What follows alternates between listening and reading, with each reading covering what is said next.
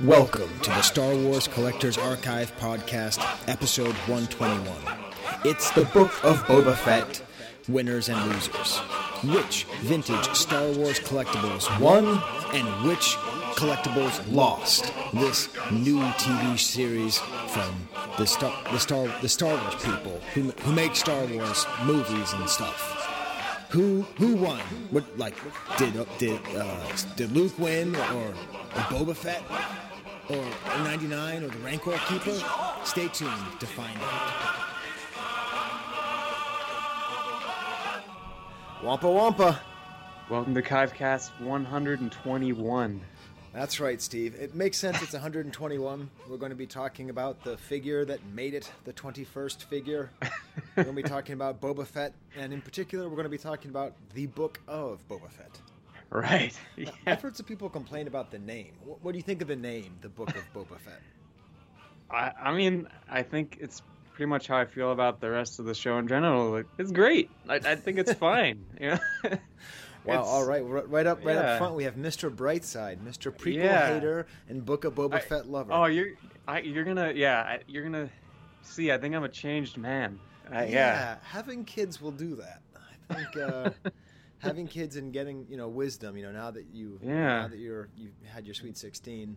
I'm like Boba, just getting soft. That's right. My old age. No longer the edgelord. So we're recording. I am in my basement. Right. I got COVID from like a week and a half ago, and everyone's like, "Oh, Omicron, no big deal. 5 days in and out, no big deal, no big deal." I keep taking tests, and that stupid blue line keeps popping up again. So you may hear me drinking more water and having more cough drops than I usually have. Right. Yeah. Oh. That's no fun at all, but hopefully, some Boba Fett discussion. Yeah, I just gotta say, a little bit. If I didn't have the protection that the vaccine got me, I would have been in the hospital. I mean, it was miserable. Miserable. God. This is terrible. Anyways, those of you who haven't had it and are like, it's no big deal. Yeah, maybe it's no big deal. In which case, good luck. But it could be a big deal. It can. It sucks. That's what I gotta say. It's become a political debate, Steve. This is my bottom line. It sucks, okay? And there's no Canadian convoy, okay, or Dr. Fauci that's going to push me one way or another, Steve. It just sucks. So, that being said, I'm complaining, and I'm very lucky because I'm alive and not in the hospital. Yeah. So, with that depressing opening, let's talk about something which has been quite nice for me, which has been Star Wars, Steve. Yeah, seriously, yeah. I think that's probably where I'm coming from too. Is life is just chaos and anxiety all the time. So like, if I can look forward to some weird, goofy night of TV once a week, I was quite enjoying it. So when I find myself in times of trouble, Baby Yoda calls to me. And I mean, a funny thing, and this has to do with what I consider to be the beginning of the golden age of Star Wars television. So my son and I, we both have asthma, and so when you have asthma, you do this thing called a nebulizer. So it's really necessary. We use this budesonide, and we put a mask on. And we, ever since Django was like a little kid, I've always compared it to Darth Vader to make it seem cooler, or General Grievous. And what he told me that I didn't know was that was how I introduced him to Star Wars. When he was 3 or 2. Right. He has memories of, because it's pretty scary having a major asthma attack. Yeah. And so I would put on either like the pod racing sequence from episode 1, but mostly what I put on, Steve, is the 2D Clone Wars. Oh, yeah. And I'm just saying that is some of the best Star Wars that has ever been made. It really, yeah. It's funny you mentioned this because, I feel like I think I gave that a rewatch. I don't know. Maybe did it come on Disney Plus like after a lot of the other stuff? I feel like I watched it somewhat recently and was just like, oh my God, this is great. I totally forgot about this. So I think that might have been the part of the change right there. I was trying to explain to him the excitement of it. That, I mean, I don't know if you remember, Steve, when it was coming out, but they'd come out like 3-minute segments every week on StarWars.goddamn.com. I mean, just Never has that website sounded older than trying to describe how they released that. But we've just gone through the entire series, and it's a nice moment, because he's 16 and, it was a long time ago, but we're just sitting there, and when Mace Windu punches a super battle droid to death, that, to me, is right up there with No, I Am Your Father and anything from any of the 9 movies. Just Mace Windu punching. It is so I can awesome. hear this. I can hear the sound of that. That's one of those things that'll just the sound of it will always stick with me too. But anyways, we're 5 minutes in. We haven't even talked about what this episode is. So we have done ever since Force Awakens. Steve and I come on after a major Star Wars new product has come on, and we have done our vintage winners and losers. Yes. So the conceit is this. If we have this, because if you collect comic books, right, like the second that a comic book character is announced in a movie, its value goes skyrocketing, right? But then if the movie isn't loved, it either like kind of goes flat or even dips. Like the Taskmaster was announced to be in the Black Widow movie, and it went up to the roof, but no one liked that movie, even though it was actually quite good, and it kind of cratered, right? So using that kind of logic with Star Wars vintage toys, which toys are helped by the movie or TV show, and which shows are hurt? Yes. And through this, you will also glean our opinion of the show and what we liked and didn't like. It's a really neat trick, and if you don't care about Star Wars toys, you're still going to enjoy this. I hope so. Yeah. Yeah, I think they will. So I have a list, and then Steve just riffs. So I riff off of your list, and that seems to work well. So I think we should stick with that pattern. Okay, number 10 winner, Steve. Okay. Number 10. Number 10 winner, Steve.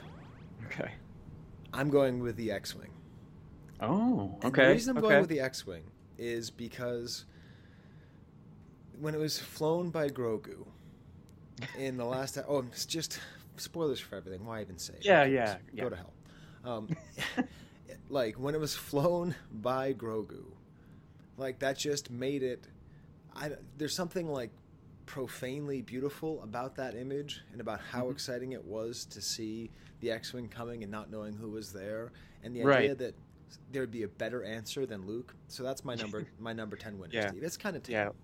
It's definitely, it was on my, I grouped these into just broader winners, losers, and not sure's, and that was in my list of winners, mainly because you get the sense that, oh God, you don't have to talk about this bizarre Luke anymore, and also Luke just didn't want to go back to Tatooine, period, which makes a lot of sense. It was a moment of restraint in the show, which, if there's anything the back half of the show had. Now it's funny because I like the show a lot. I had a lot of fun with it. I have problems with it just like everyone else does. Sure. But it is funny watching the fan reaction. We'll get into it. Yes, we will. The number 10 loser, and this is a controversial one, I'm saying is the Gamorrean Guard. Yeah. See, I had a feeling based off our conversation from The Mandalorian that these poor shirtless piggies, they're just not going to cut it with Skye. It's just not enough like the figure. It's just... Yeah. I don't say this about anything, okay? Luke in Last Jedi, that's my Luke, okay? Sure. Han in the holiday special, that's my Han. R2-D2 under a cloth for 3 movies, that's my R2-D2. But those are not my Gamorrean guards. I have a very strong emotional attachment to the fat, sloppy weirdos. And I don't know who called them dad bod Gamorrean guards, but whoever did absolutely nailed it. Yes, yeah, they did. I did love that. Who was it? The one who was running the bar offered if they wanted to get them washed. I like that detail. Yeah. You want your Gamorreans washed and fed, and then seeing one use a little comlink thing, that was just hilarious to me for whatever reason. But beyond that, they're just not quite right. Have you ever seen Date Night with Steve Carell? And Tina Fey? So my brother Amos always quotes this. So when they go to visit Tina Fey's ex-boyfriend is played by Marky Mark, who's there without a shirt, and Steve Carell just goes, "All right, shirt him up. Let's head out and shirt him up." Every time I see the Gamorrean guards. Yeah. Number 9. Now, the number 9 winner and loser are quite connected. So once I tell you one, you'll be able to figure out the other. All right. The number 9 winner is R2-D2. Okay. I liked R2 in here. I thought he fit. Yeah. I think secretly, this is the most R2-D2 has had to do in quite a while. Like since episode 3. Because he was so non-present in the sequel trilogy. You know, he got the BB-8-ectomy. Mm-hmm. Mm-hmm. What do you think, Steve? Did you not like him, or how do you feel? No, I did. I think the way he was used, it wasn't just like, you know, when they showed up in Rogue One. That's the kind of thing where I just don't subscribe to that. But with R2, he has a place in this bizarrely constructed story, but he clearly has a place in it. So yeah, I'm fine with that. And obviously, the number 9 loser is C-3PO. Now, the thing about C-3PO losing is when we think about like where is he, Steve? Yeah, it's true. It's kind of an odd time for him, isn't it? So this is after Jedi, right? Yeah. So it's like 5 years after Return of the Jedi. Yeah. Is he? Why is he not with R2? Like, isn't it weird that R2's with Luke? And like, so is 3PO just chilling with Chewie and Han and Leia? I guess so. That would be my assumption. Yeah. It seems like he's pretty miserable. This is 2 live action shows where they have not shoehorned in C-3PO. And the thing I consider that a win. Oh, yeah, that's true. Yeah. I'd rather have the lack than the shoehorning. Now, my number 8 winners and losers. Well, we're going by. This is 10 minutes, Steve. We're going to be done. In we're going to. Number 8. We're gonna find some Sarlacc pit hole to jump into, and not ever come out. Okay, so if the Sarlacc were a vintage collectible, Steve, would it have won or lost in this little affair? What do you think about? Did the battle at Sarlacc pit board game win or lose? Damn it, Steve! I didn't think about that. I would have put that on here. That would have been cute. So then, why don't we decide, Steve? Does the Battle of the Sarlacc pit game win or lose this? I think it has to come out on top as a winner. Yeah. Because all the components are there. Yeah. Because I didn't necessarily like what they did with the Sarlacc pit. No. It was weird how much they messed up, because I understand that it wasn't canon that Boba Fett went flying out with his rocket pack on. Right. But in the name of all that is good and holy, how the hell how do you have him punching through the dirt? Like, why, like, I know why. It's in the sake of verisimilitude, right? So it has to seem real. Let's hope I said that word right. It has to seem real. Right. Yeah. I was fine with the restraint in that, and I would have been fine if that was it. They just don't show the Sarlacc again. Yeah. But then going back and killing it. But that's where the thing is that a lot of things in this show they didn't do that were just stupid fun. And so people get mad at the show for doing stuff that's just not just stupid fun, you know, like Boba Fett being a relentless badass or whatever. Right. But then when it does stuff that's just for fun, people are also complaining about it. Quite upset. Yes. So dropping the best sound effect into the Sarlacc pit is like the coolest thing. Like that's just awesome. That was satisfying. Yes. Let's just do it. Everyone just shut up a little bit. Yeah. So my number 8. So then we're both determining then Sarlacc pit is a bonus winner. Yes, bonus winner. Yeah. Despite the fact that game caused me so much vexation as a kid. Yes. Yeah. I have a 4-way tie for winner number 8. Whoa. Okay. All right. And a 2-way tie for loser. Okay. It's about species, Steve. Okay, I was wondering how this the was loser break down. Is KLAATU. Oh yes, and KLAATU Skiff. Are there any KLAATUs in this movie? In this show? I don't think so. Which means the winners are GREEDO. Having the baby GREEDO was cool, you know. Yep. Walrus Mans. We had like the Walrus Mans leader. He was awesome. Yep. Even the Baradas got to be like the kind of their own thing. Chinatown butchers. And the NIKTO. Look at these guys go. The NIKTO were all over the place. They said the word NIKTO so many times in the show. NIKTO speed bikers. Exactly. Like over and over again. So if you're trying, because this is the thing, right? You have to think like a vintage collector, right? So the way I try to think of it is I try to think of like a kid who sees Book of Boba Fett as his Star Wars, right? Because there's going to be kids who do that, right? So when they hit 35 and they have dispensable income, and they'd say, oh, actually, I want to collect something from Book of Boba Fett. Like what's the coolest? Because that's what you do, right? Like I don't know if you're watching Peacemaker. That's a pretty fun show. Not for your baby. I haven't yet. But when you see Peacemakers on, you just go, okay, I'm going to look up what is the best Peacemaker thing that I can get on eBay. You look it up, and it's whatever, some Charlton comic from the 40s or whatever, $3,000. So like, what is the thing that makes you go, oh, I want the best? And then you say you want the best NIKTO and BARADA. Very clearly winners. I think Walrus Man and GREEDO a little bit less, right? But definitely KLAATU and KLAATU Skiff. There's a whole Tatooine ugly party, and they were not invited. Yeah. I feel like they got used a little bit in the very first episode of The Mandalorian, which wasn't on Tatooine with those other NIKTO guys. But I think that's it. Like the KLAATU, they're out. And when they're considered to be a part of the KLAATU NIKTO BARADA trilogy. Right. Yeah. 7. Number 7 loser. It's going to be painful, so I'll tell you my number 7 winner. Okay. And that's the JAWAS. 7 is the winners of the JAWAS, you say? Yeah. The JAWAS, they come to play. They are never bad. They are characterized better than I could have ever hoped for. Like their playfulness, their menace.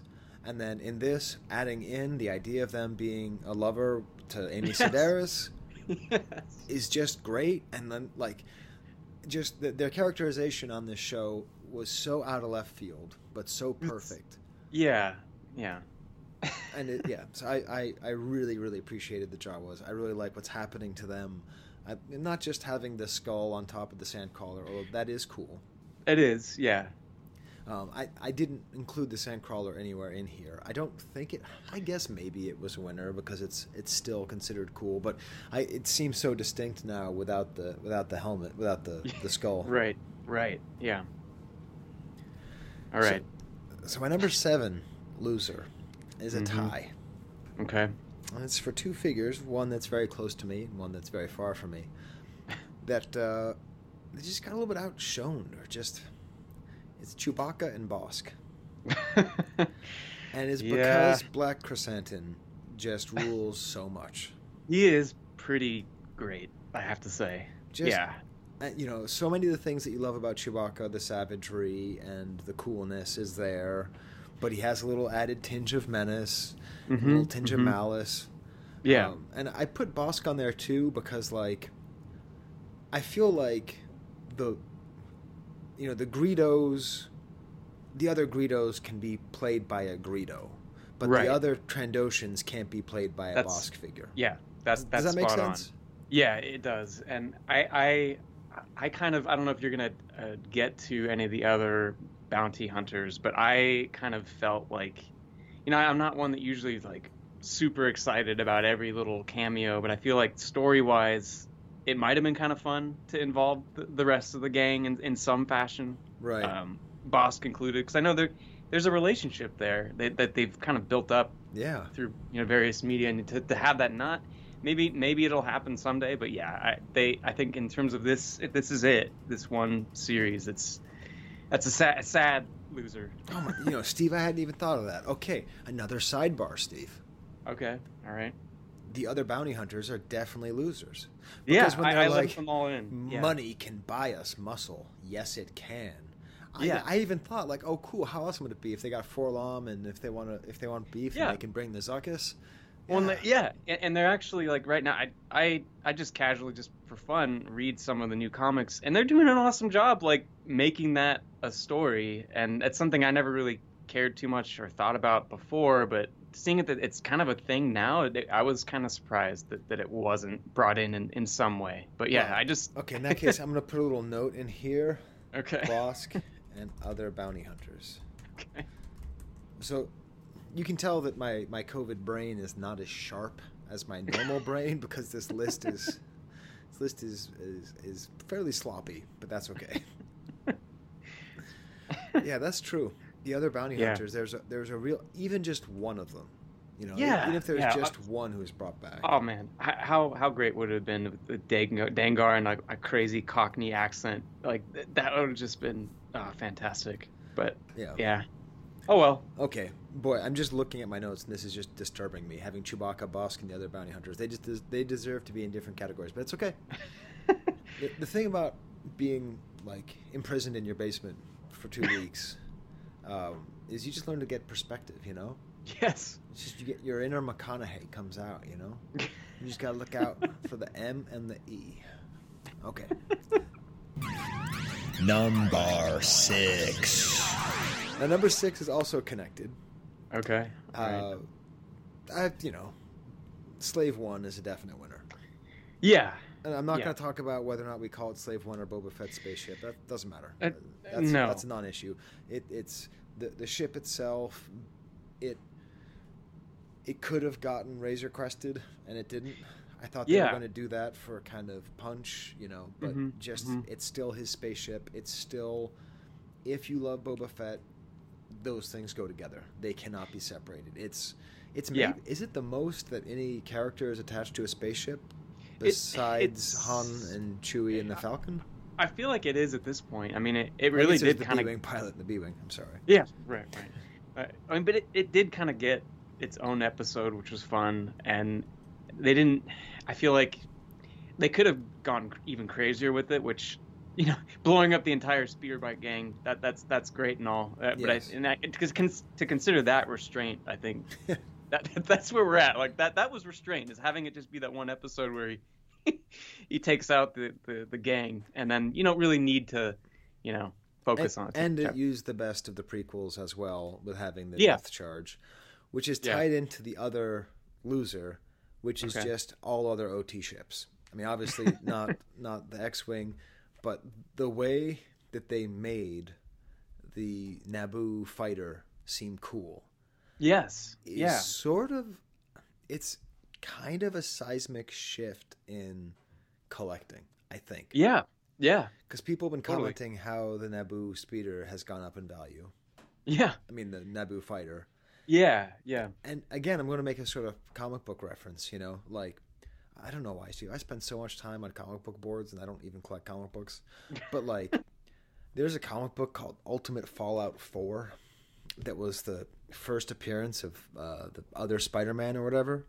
Okay. And it sells for, like, 10 grand.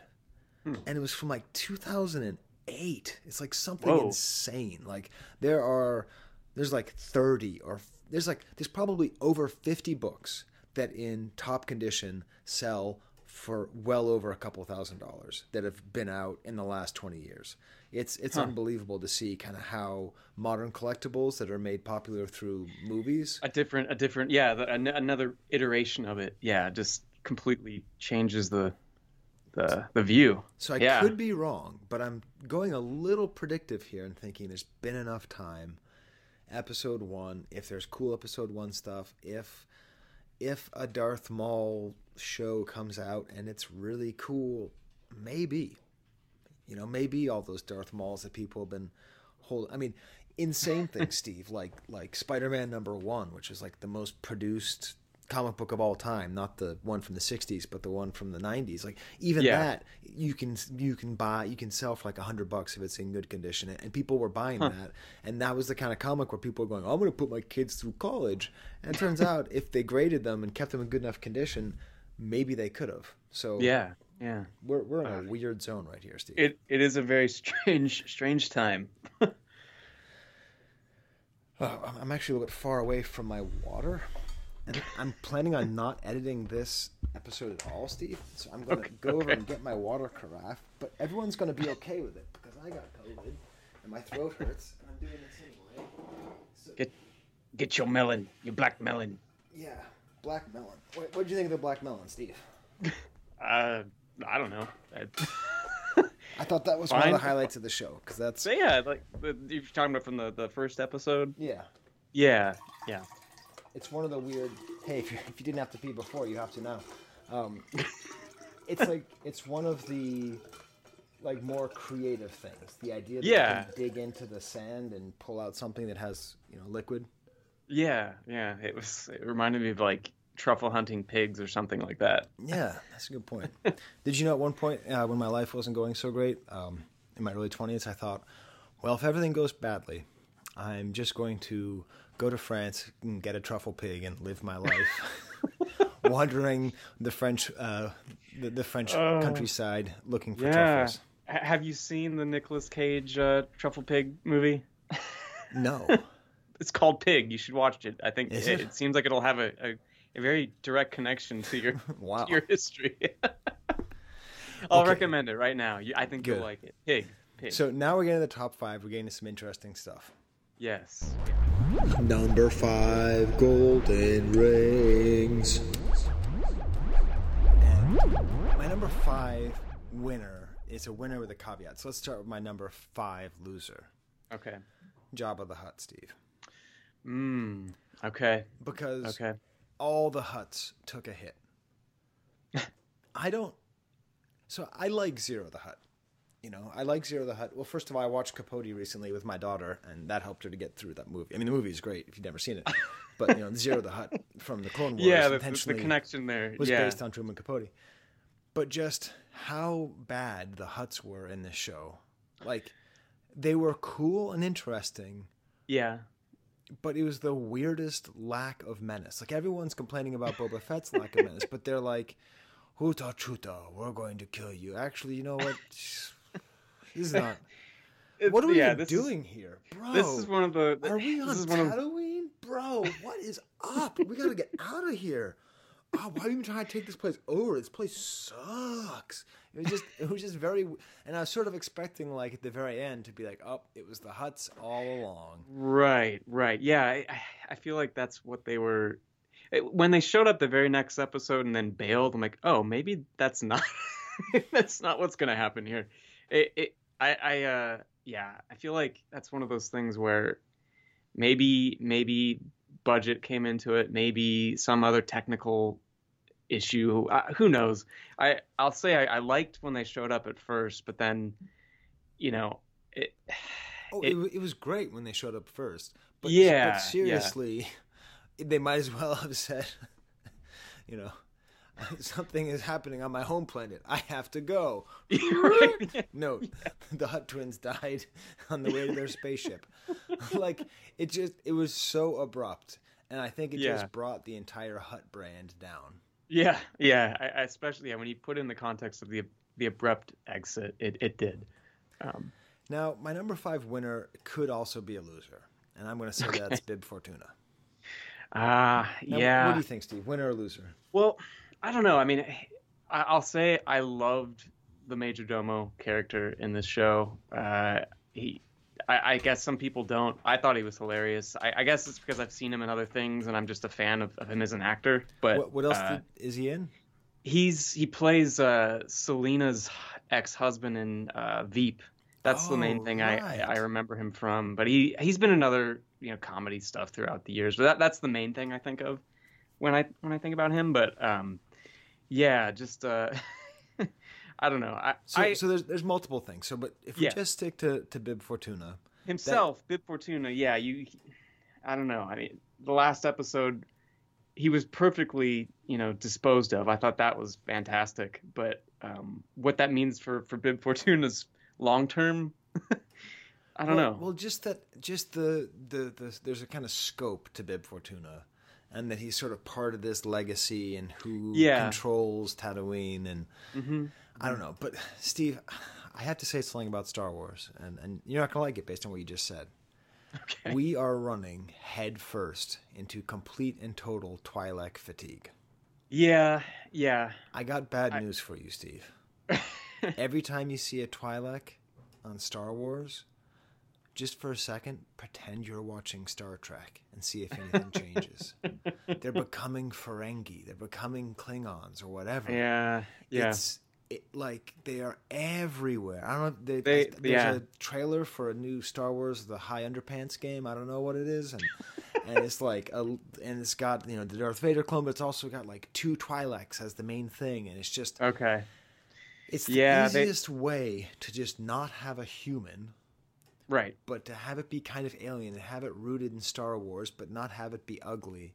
But I just wish it would just all be human. Like, Dash Rendar is fine. We don't need Dash Rendar to have head tails. And it really feels Star Trek-y to me. And the head of the sanctuary, what was her name? Yes. She had a pretty funny name. Oh, what was it?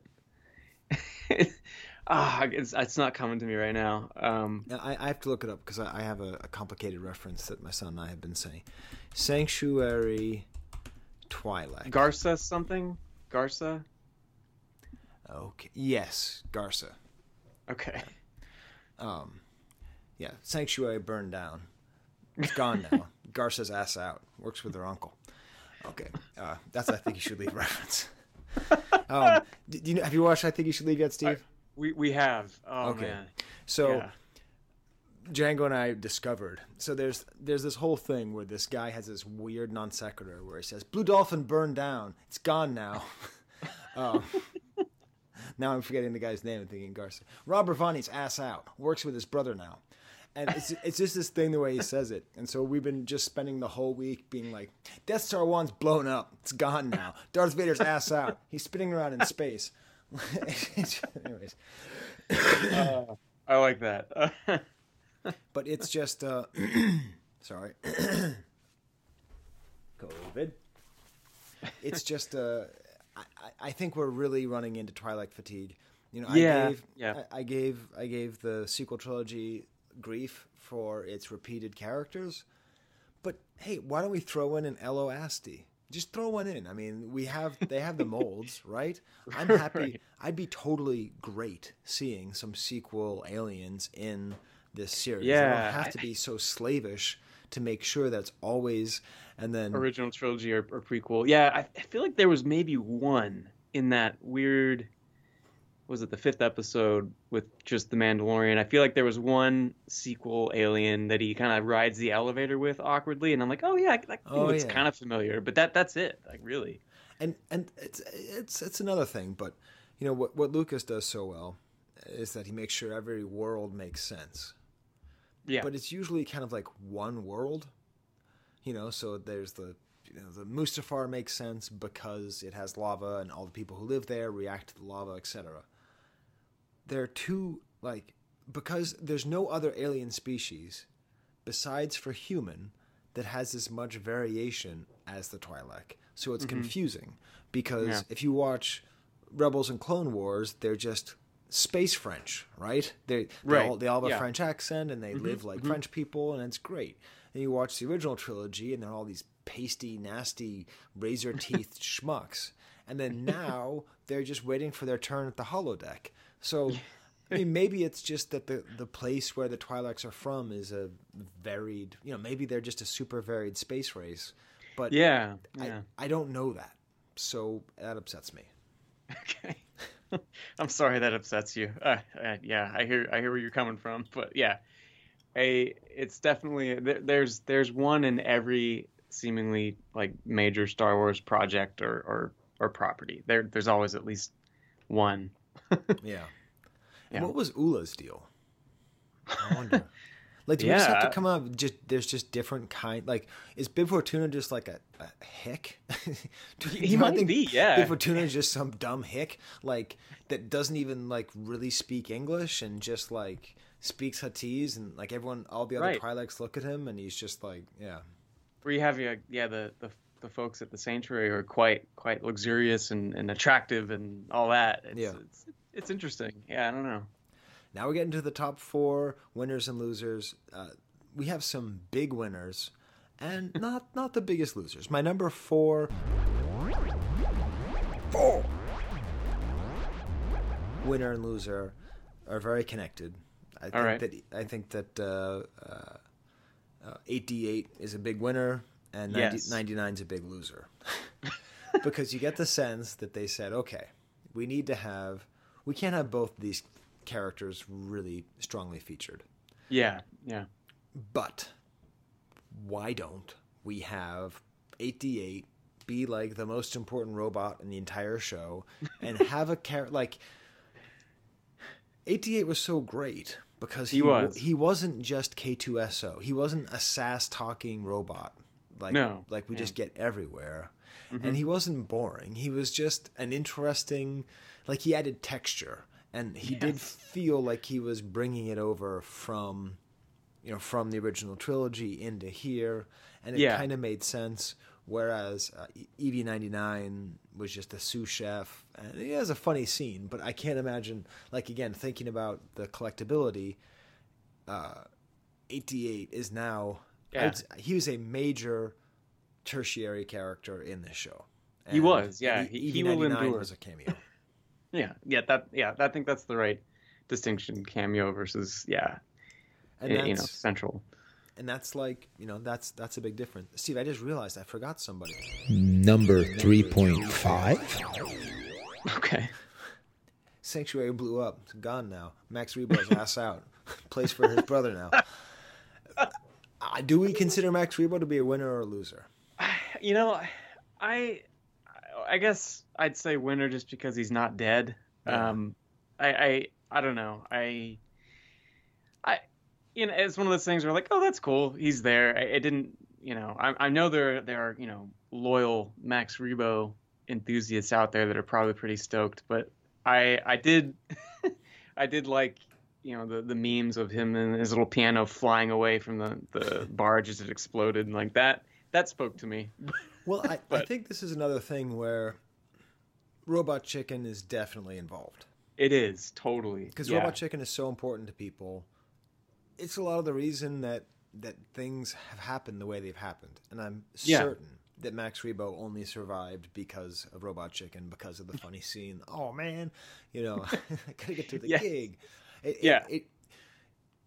So I forgot about Max Rebo. So we're going to put him, I don't know. He's the new number one. We'll say that later. Okay. But, like, he is now, he went from two different characters, the Max Rebo that was in The Return of the Jedi to the Max Rebo that was in Robot Chicken. And now, in my mind, there's only ever been one, and it was the Robot Chicken Max Rebo. When I see him play in Return of the Jedi, I'm going to hear him with that voice because he survived. If he didn't survive, that wouldn't have happened. Well, that's the thing that's great, too, about 88 is now whenever I see him in Return of the Jedi, I'm just going to hear Matt Berry, torturing this poor Gonk droid. Like I love that sense of this, where it's when you go back and look at the stuff where they came from, it just gives you just a fun expanded look at these kind of dumb, side characters that no one at that point really seemed to care about. Do you know what's the biggest thing they missed out on having here, though, Steve? So we're gonna have vintage winner and loser 3.5. So I'm just gonna put that in here. Okay. All right. So we're going to have Rebo as the winner. The vintage loser is JAWAS. Because, what happened to him? Where is JAWAS? Where's Droopy? I'm Where's kidding. Droopy Obviously, McCool? I'm talking about Droopy, and obviously I'm talking about the other ones. But, did they not make it? Were they? Yeah, they might have. They weren't even on the Skiff. I don't know. Right? Now my memory is starting to be. I'm starting to question it. I definitely remember seeing Max jamming on his little piano, but was Droopy there? I'm almost positive Cy Snoodles wasn't there, so she's probably fine somewhere else. Oh, she's definitely fine because she was in. Well, no, Clone Wars was beforehand. Yeah. But yeah, I'm assuming either Droopy blew up on the barge or has moved on to another gig. They had a falling out, but he definitely lost. Here in 4.5, as the heater goes on again, I apologize for the sound, everybody. Here, I'm going to add a couple more losers in this 4.5 section, this barge section. Okay. Salacious Crumb. Yeah. Do we know he's dead? I mean, a lot of people didn't. Bib Fortuna didn't die, right? Yeah, it seems like a lot of people made it off. They found those life skiffs. They got out of there. So if you were on the skiff and you were not in the Book of Boba Fett, you're a loser. I'm just gonna say it. You are a loser. Everybody made it off the skiff. Lando, Leia, everybody, and if it's a good thing that Leia choked him out, because Jabba would have been just sliding across the desert like 1 second low. Like think about that explosion, that beautiful real effect explosion with the slow motion little pieces of balsa wood flying towards the camera. We can all see that, right? We all see that the spiraling wood flying at the camera. Yes. Now that we know that basically everybody inside was they were good. Just really, it wasn't a big deal. Yeah, not quite as devastating as presented. So now that we're done with 4 point, I guess make that 3.5, not 4.5. The real number 3, bud. It's right now. Right. I think we're gonna have to. They're gonna be kind of connected from time to time. Winner Rancor, absolute winner. I wanted to put Rancor higher, but my number 2 and number 1 I think are just so much more important. But the Rancor really got a time to shine. I really liked its characterization. I like that it's building on what they did in the Bad Batch. So like the Rancor has an odd history because it's just this awesome, amazing thing, right, that existed. And then as time went on, it got a little bit humanized in the expanded universe, but then like the Force Unleashed had that entire planet of Rancors, and like that was pretty cool. But really, it's these last couple of years and just how majestic it was and how it was still, again, menacing and cute at the same time. It had the greatest scene with Grogu where Grogu took a nap next to it. It got to be like the best good guy of the series and the best bad guy of the series, Yes. Yeah. Even though its introduction was clumsy as hell. Give us money. No. All right. Here's a monster. Yeah. So bizarre. But well worth it. Do I even have to tell you, Steve, what the number 3 loser is? Oh, our poor Rancor keeper. Yes, it's the Rancor keeper, replaced by Machete. Oh. He definitely didn't die. Yeah, so, he was wallowing in his sorrows. He was probably fine. So is this dude on Monster.com or Indeed? Is Maliki just out there just like, honey, have you gotten a job yet? I'm still looking. There's currently no Rancors in this system, but if one shows up, I am sure I will get the job of Rancor Keeper. Awesome. There's a God damn it. Machete got the Rancor Keeper job. Yeah. How hard? Like, what a terrible one thing. Like, that joke, you had one job. He had his one job. First of all, didn't work out. His Rancor died. And he just has nothing to do. So, like, of all the things that, because so much of what Filoni and Favreau do is they take vintage action figures and they put them together and they have fun with them. And having Boba Fett riding a Rancor is super fun because we can do that with our toys now. Yeah. But the Rancor Keeper has no place. No, he is forsaken. Absolutely forsaken. Is this water noise too intense over here? I'm only. No, I think it's okay. Okay. Well, I'm in the basement and just everything's exposed. The craziest thing I'm is, in our basement too, so there's probably going to be weird sounds on my end as well. I can't hear anything. So like my dogs just have really loud nails, and so yesterday, Bo woke me up in the middle of the night, walking very slowly directly over my head, which he only ever does when he gets the hiccups and he starts eating Mariana's plants. Oh, no. So even though I'm in quarantine, I'm not allowed upstairs. I didn't want him to eat her plants, so I washed my hands, I put my mask on, I made sure not to touch anything, and he'd just taken a big old dump in the middle of the floor. So my sense of duty is there, so I now have to clean it up without touching anything else because I don't want to contaminate the surfaces. Oh my god.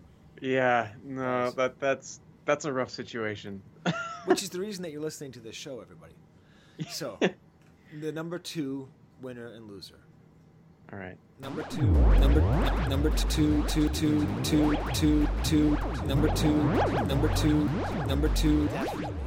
Tusken Raiders.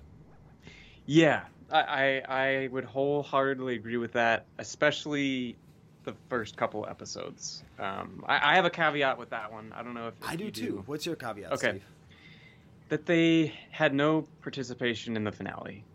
Based on this amazing kind of setup with Timothy Oliphant and the Mandalorian show, like that seemed like a clear win right there. And you know, they made peace with the townsfolk and all that. Like that all seemed.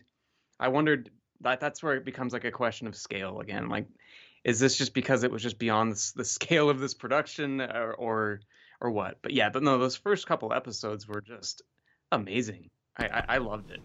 Yeah, the thing that frustrates me, my caveat, is just go a little further. Like, they already went so far with the Tusken Raider thing. But, you know, there's a lot of complaining about the initial episodes because of the flashback format, which I sort of understand. But if they had just included, I don't know, the words 5 years later at any point, we'd all be like, oh, okay, cool. But, you know, like, I would have definitely liked an entire episode just with the Tuskens and him falling in love with the lady warrior. Yeah. You know, but you know, it was still, they totally humanized the Tuskens in a good way. The Tuskens did not lose their cool. You know, that's the big question is the humanizing of Boba Fett, who obviously has not appeared yet on this list. So, you know, he's appearing somewhere. The question is, you know, is the show losing cool because they're nice? But the Tuskens are they're terrible. They're terrible creatures, but they live by a code and they're wonderful at the same time. And it was really great. And if they made vintage banthas, boy, would they be on the list. Oh my god. Yes. Yeah. Oh. Just so true. Now, my number 2 loser is a mainstay of the number 1 winners in this whole thing that we've done. We've had like the 1920s Yankees of this little exercise that we do has been Luke Jedi. I think he loses. Yeah. Now, I'm saying this knowing that when I saw it, I was happy, and my kids were happy, and Luke and Grogu, and it's the cutest thing ever, and it's the most wonderful thing ever. I really think it is a serious mistake, this de-aging thing. Yes. And it's not that it's not good. No. It's just that it's worse. So if they got an actor who is a good actor who kind of looks like Luke, we are set. I mean, just set me up, and I'll let everyone complain how he has red hair instead of blonde hair, and everyone will make the jokes about the figures and all that. Yeah. But because it worked, Luke Jedi loses. Because I think we're going to really lose out. I think now they're getting the wrong message, which is, oh, good, this worked. And yes. I think we need more stories with Luke, but Luke needs to be, you know... What if in 1989 they were like, good news, we can de-age Adam West. This is the greatest thing ever, you know? Sorry, Michael Keaton. Sorry. It's going to be Adam West forever. You're never going to have Christian Bale. You're never going to have the best Batman, which was Val Kilmer. Fight me on that if you want. We're never going to have, you know, Robert Pattinson. We're just, you know, like it doesn't work. It speaks to a much larger underlying issue, and I've been, I mean, you know me, I have been yelling this from my from my tower for years now, like that you know, it's the whole Jeff Goldblum, you know, prophecy. Like, should you? Can you? You know, why? Just because you can doesn't mean you should. For some reason, it's sort of like, it feels like NFT logic. I don't really know how to describe it, but there's something about it that feels like Crypto Bro to the moon.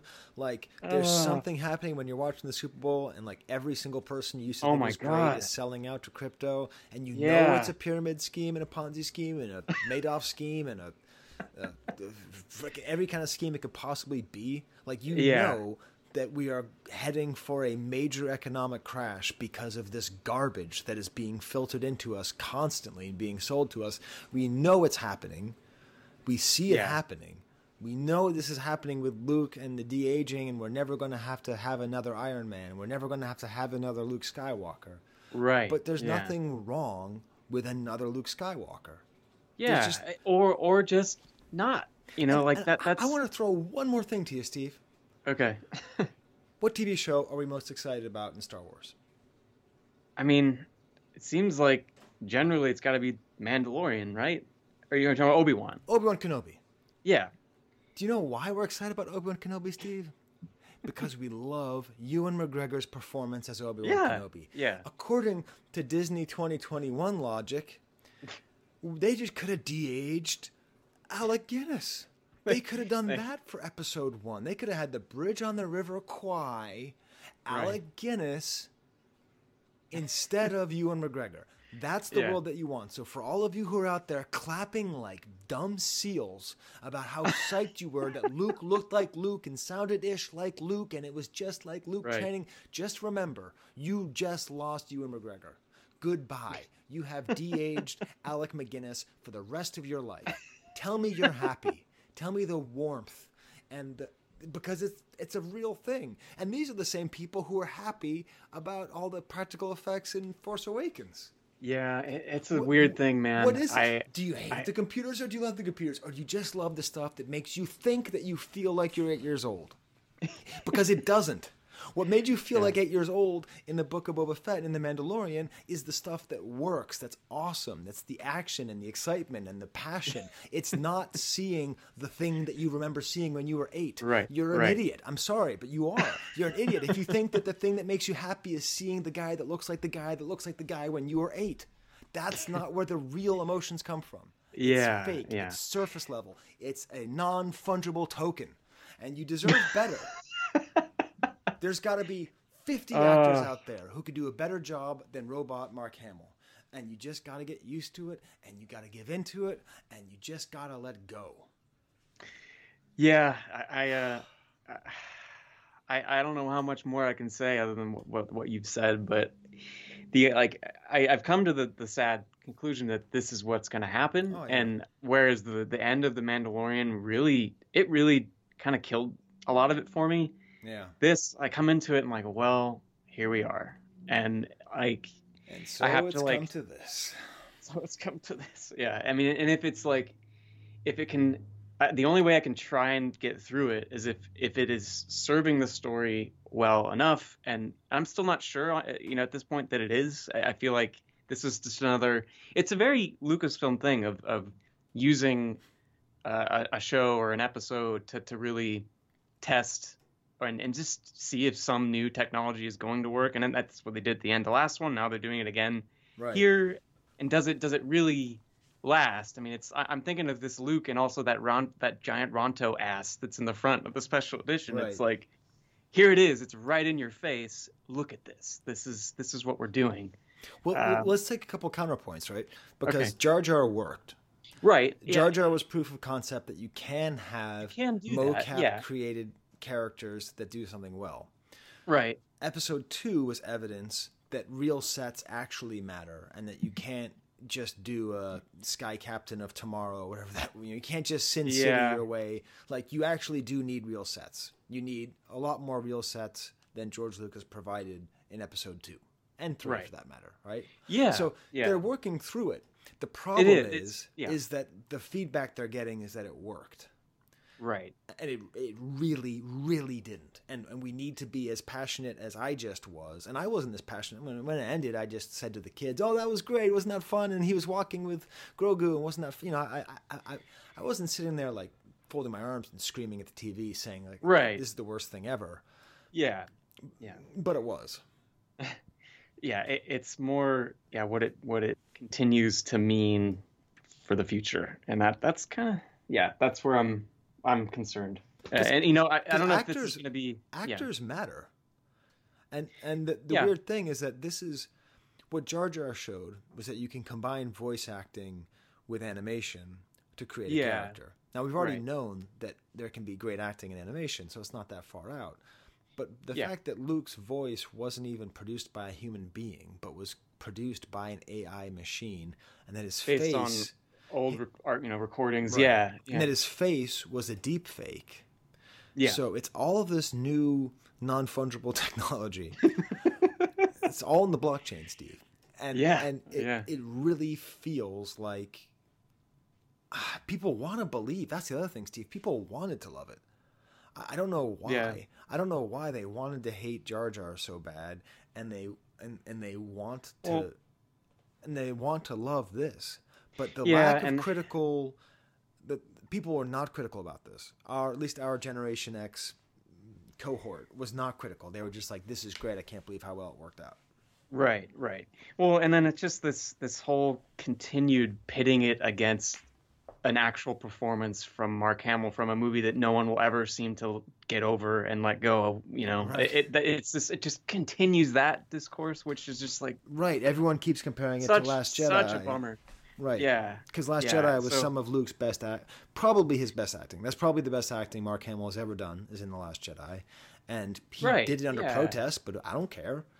And they keep on comparing it to this. That this is what you want. This right here, and they think that's what they want, but it's a dead man's game. It's going to ensure that there is no future memory made. As a tangential winner, I had Han Solo because they didn't do it, like that. So I don't know. Maybe that's true. That's a good point. With Indiana Jones, I'm sure that's coming, but I was so concerned. I mean, not really concerned, but I wouldn't have been shocked if they tried to pull something similar by bringing in a weird deep fake or de-aged Han Solo with this. And I was just quite relieved that didn't happen. But yeah, it's... Look at the Solo movie. With Aiden Ehrenreich, would that it were so simple. He's great. He's not doing a Harrison Ford impersonation. He's not exactly like Harrison Ford. The characterization's a little bit off. It's a little bit... But hey, Ewan McGregor is a little bit off of... It's not... they're different people. Yeah, it's just... Yeah, I think it's this strange voodoo with post-Return of the Jedi Luke that don't use voodoo as a... Steve, I'm not going to do that. Sorry. No, that's all right. It's an actual faith. It's not to be used as a goofy adjective. Yes? You're right. Yeah, sorry. And what I'm trying to say is this strange energy around post Return of the Jedi Luke that doesn't seem to dissipate. And I think things like this, it just it keeps it going. And so this all feeds very well into my number one winner and loser, Steve. Okay. It's going to surprise nobody who knows the way I think and talk and structure things that there's only one person who is the number one winner, who is also the number one loser. Who could it be? Who's the number one most of all? Who could it be? Is it that guy with white teeth who's bald? Who could it be? Could it be the warrior we all love? Well, let's see. Let's see who it is. It's Boba Fett. It's Boba Fett. So shut up, Skye. Right. Of course, I'm talking about the book of Boba Fett. And this is why Boba Fett is a winner and he's a loser. He's a winner because I like him. Yeah. I think he's interesting. I think they did a great thing for this character, taking him in a completely different direction that I never associated him with. I never would have thought they would have done this. They basically Jake Lloyded Boba Fett right? They took a character who was known for being cool and ruthless, and then they humanized him, and they put him on Tatooine and made him a slave, and sort of showed you like how Anakin became Anakin. But instead of how Boba Fett became Boba Fett, it's how Boba Fett became something better, became a hero of like humanity and solidarity and like living in a community versus living alone. Like they gave him an arc, and he fulfilled the arc, but he's the number one loser. Because the people who love Boba Fett, and I love Boba Fett, right? I mean, realistically, if Boba Fett weren't expensive, I would have probably focus collected on him because he was the coolest guy, right? So I'm not crapping on everybody who collects Boba Fett. No. But the love of Boba Fett is often superficial, and so he did lose the cool. Like this was the Last Jedi of Boba Fett. And what people wanted was the last 5 minutes of Rogue One, right? Right. Like, they want Boba Fett. There's this like kind of sadistic kind of fanaticism that was surrounding Boba Fett, and it still surrounds Darth Vader. That's what happens, I think, and the fact that that kind of wish fulfillment wasn't granted. Where with Luke it clearly was. With Boba Fett, the fact that you can use the words wholesome and funny with Boba Fett now, I find that awesome. I really I care about him now. What's amazing is that Lucas already started this. He did. He already started it when he made Daniel Logan into Boba Fett, which was literally doing exactly what he had done with Anakin. Right? Yeah. By the way, wouldn't it be better if instead of Jake Lloyd, they had a de-aged Sebastian Shaw? Just this little kid walking around on a body. Please, if somebody... Am I willing to give someone $1,000 if they do that? Maybe. Contact me. See if I'll do a contract. But that'd be really funny. But like, Lucas really did that. He just said, oh, you like this character? Well, let's see... childhood. Let's see innocence. And Boba Fett worked into his innocence, and he learned a lot, and he was like practicing basically like non-Western management techniques, and it was bizarre, and it was brave. Like it was brave having him be like, you want to support me? No. Fair enough. Would you like some chut berries?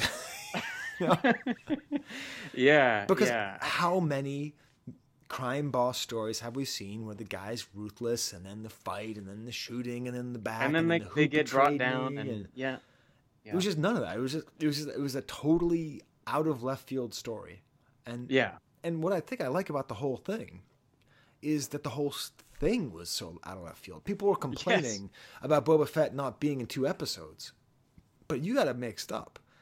Like Filoni and Favreau just explain something to you. This is one show.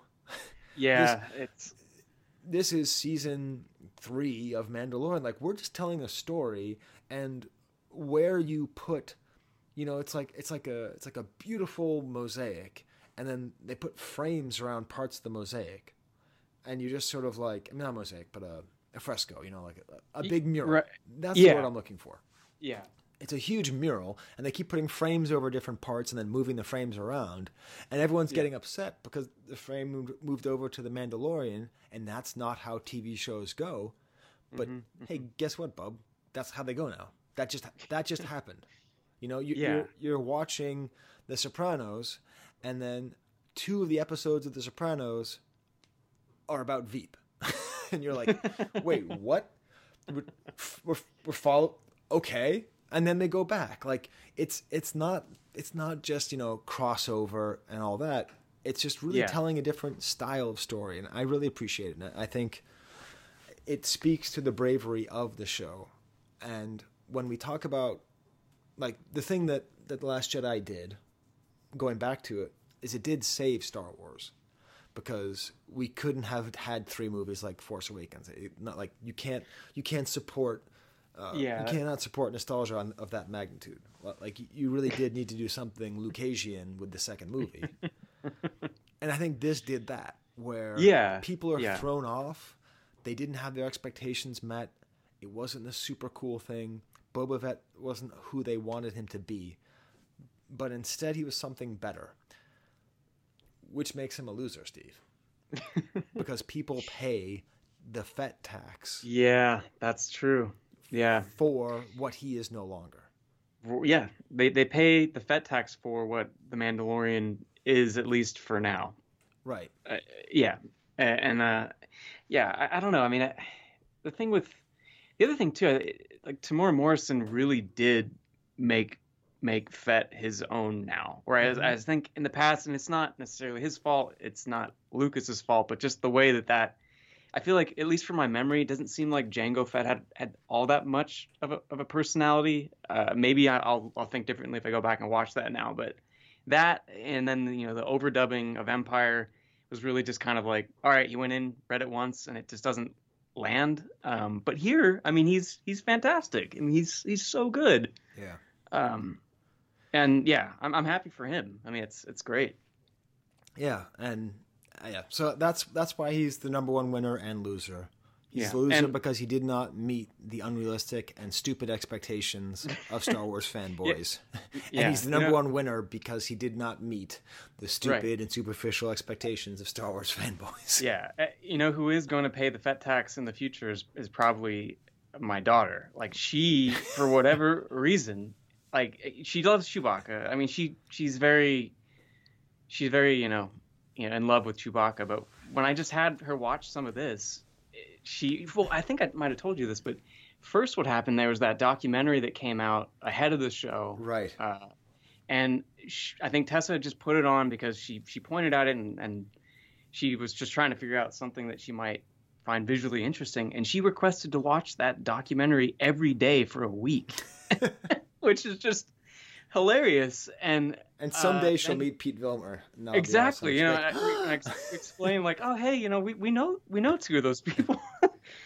And so then when the show comes out, I don't show her all of it, obviously, because it gets kind of nuts at times. But there's things where she identifies with Boba Fett, both with the helmet and then just as Tamora Morrison, she points and is like, Boba Fett. And wow. It's great. Like, she's two? She's two. Yeah. Wow. And so it's a funny story. For her birthday, I was trying to get her one of those Life Day Chewbacca plush dolls, and it just didn't. The order got canceled. So I'm like, oh no, what am I gonna do? And they had this funny looking Boba Fett that's in the new style, kind of just plush doll, and I'm like, oh, let's see. She seems to be liking this, and like, oh my god, she is just obsessed with it. Like, it is just the funniest thing. Oh, that's awesome. So I think she is the future Fett taxpayer. Well, that's a really good way to say it. That Fett really is strengthened by the Mandalorian, and he's strengthened by this, the value of vintage Fett collectibles. And now, Steve, you get to do the thing that I do, which is buy vintage Star Wars collectibles, quote, for your children. Right. Which I do. It's not for me, but it's very fun. Yeah. You know what I would like? It's my number one vintage Boba collectible? It's the Popey. Oh. Because you know how the Japanese particularly love helmeted figures and just that slick silver box. I wonder what those go for. Nah. Oh, that's a good question. Probably more than we'd want to know. Yeah. But I wish I had a Spider-Man comic book from 3 years ago I could pay for. Well, awesome, Steve. Well, that was good, right? Yeah. You had a bunch of other weird notes, so no, not a bunch, just a couple. And I think I've done this every time too, because I'm always obsessed with new music in Star Wars shows, and Thundercat was in here, so obviously that's the most important thing. of all the musical figures to be in a Star Wars show, I never would have predicted Thundercat, who's a great bass player who plays on jazz and punk and hip hop and everything. His album, I reviewed one of his albums a couple of years ago. Yeah, very interesting having him on there. It is super interesting and super cool that kind of thing happens in Star Wars now. So yeah, that was great. One of the things that I discovered was, I'll say the theme song for this is It's incredible. It is so is. bizarre, but I love it, and so does Eleanor. She asked me to like play it in the car if we're driving to the preschool or whatever. She's like, Boba Fett song. I'm like, okay, but so I loved the song just as it is, and then I couldn't help but laugh when the final version is just the lyrics are just Fett, Boba Fett. Yes. It's great, so good. That makes me so happy because, like the Kia, Kiaga, and everything, like that's fine. But it'd be, like part of me does wish it was like, hey, look out, there's Darth Maul. He's there, jump around. Right. Yeah. Here comes Darth Maul, here comes Darth Maul, here comes Darth Maul. Yeah, totally. And so that's something that'll always make me smile. But Emperor Palpatine. Did we do that with all the Star Wars songs? You know what? That's the whole album right there. I think it's Luke Skywalker. Yeah, and the origin of this. So the composer is the Swedish guy Ludwig Göransson. There's this. By the way, produced a couple tracks on the Adele album. So I heard about that. He's having a hell of a year because that's like the only album that sold any records in the last decade. I feel like that's probably why he just stuck with the theme song for this one. I think his partner did most of the composing, but he wrote the theme. So this was apparently clearly inspired by this bizarre Swedish fantasy film from 1984 called Ronja Rovardotter, which is Ronja the Robber's Daughter. And I sent you a clip of these Swedes just doing the chant, and it's right there. And I just love that it's tied to this very specific Swedish thing that came out the year he was born. That's where it's clearly where this came from. But I also, part of it is so much like the Burt Bacharach Butch and Sundance, like that, and I love that movie. So there's so many visual ties to that, but I just envision the silly chase scene with the mods, just having the Burt Bacharach blah blah blah, going on, and I think it might even work better. Wow. But yeah, I don't know. The music's great. I just had to give it some love there. But wow, so 84, that's awesome. Yeah. So that's the same year that Steve was born, of course, and my wife. So it's a special year. I'm 1 year after. Close. You're 85? I'm 85. Yeah. This whole time you've been lying to them? No. Wait, what month? July. Oh, okay. So for half the year, you listen to me, just my wife. That makes sense. Yeah. And as far as the mods go, the thing about Robert Rodriguez is I'm pretty sure he's never... I don't think has he ever been a good director? He's been a very I don't know. He's very visible, He's got his style, whether it works for you or not. A lot of his movies. I remember Desperado not being very good.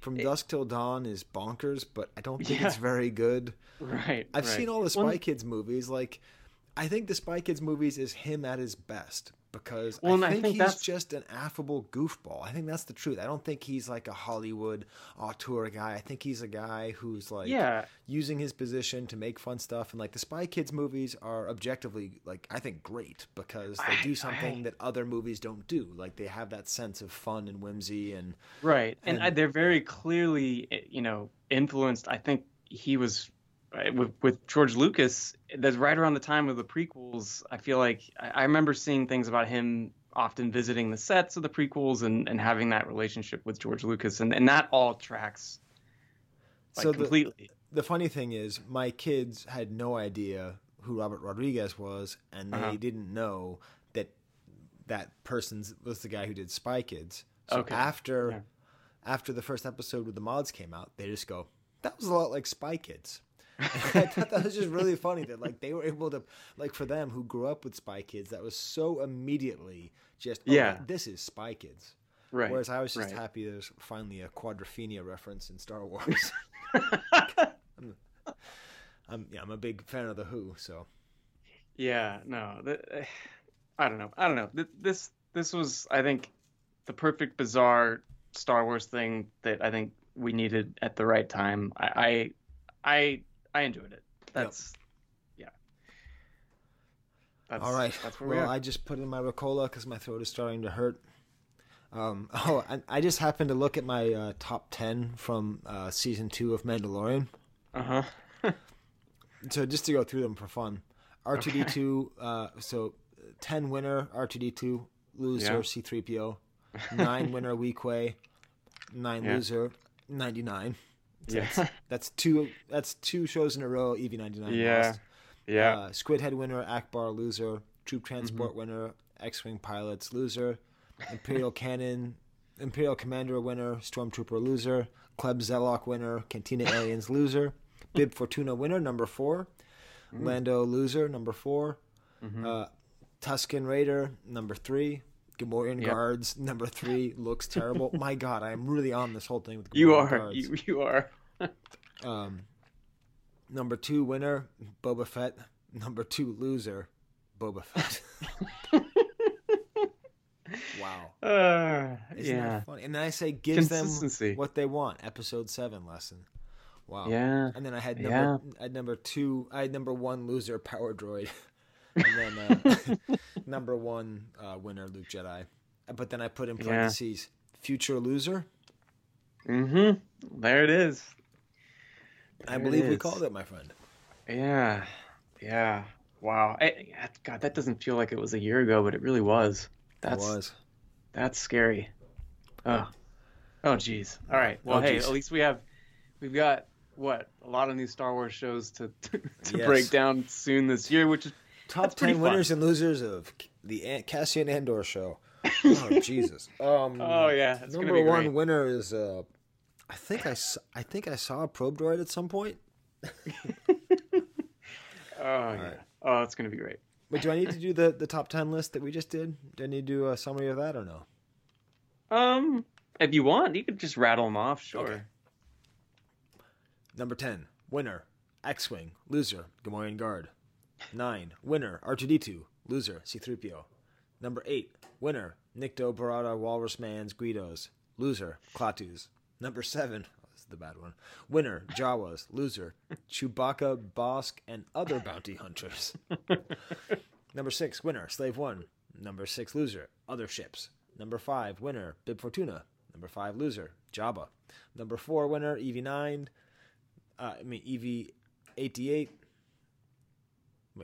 8D8. Number 4, loser, EV-99. Number 3, winner, Rancor. Loser, Rancor Keeper. 2, winner, Tusken Raider. 2, loser, Luke Jedi. 1, winner, Boba Fett. 1, loser, Boba Fett. 3.5, winner, Max Rebo. 3.5, loser, every other creature that was on the Jabba sailboards that did make an appearance, including Jar Yowza, Sice Noodles, Droopy McCool, Salacious Scrum. Yes. Yeah. We have done it, Steve. We've done it. Yeah. All right.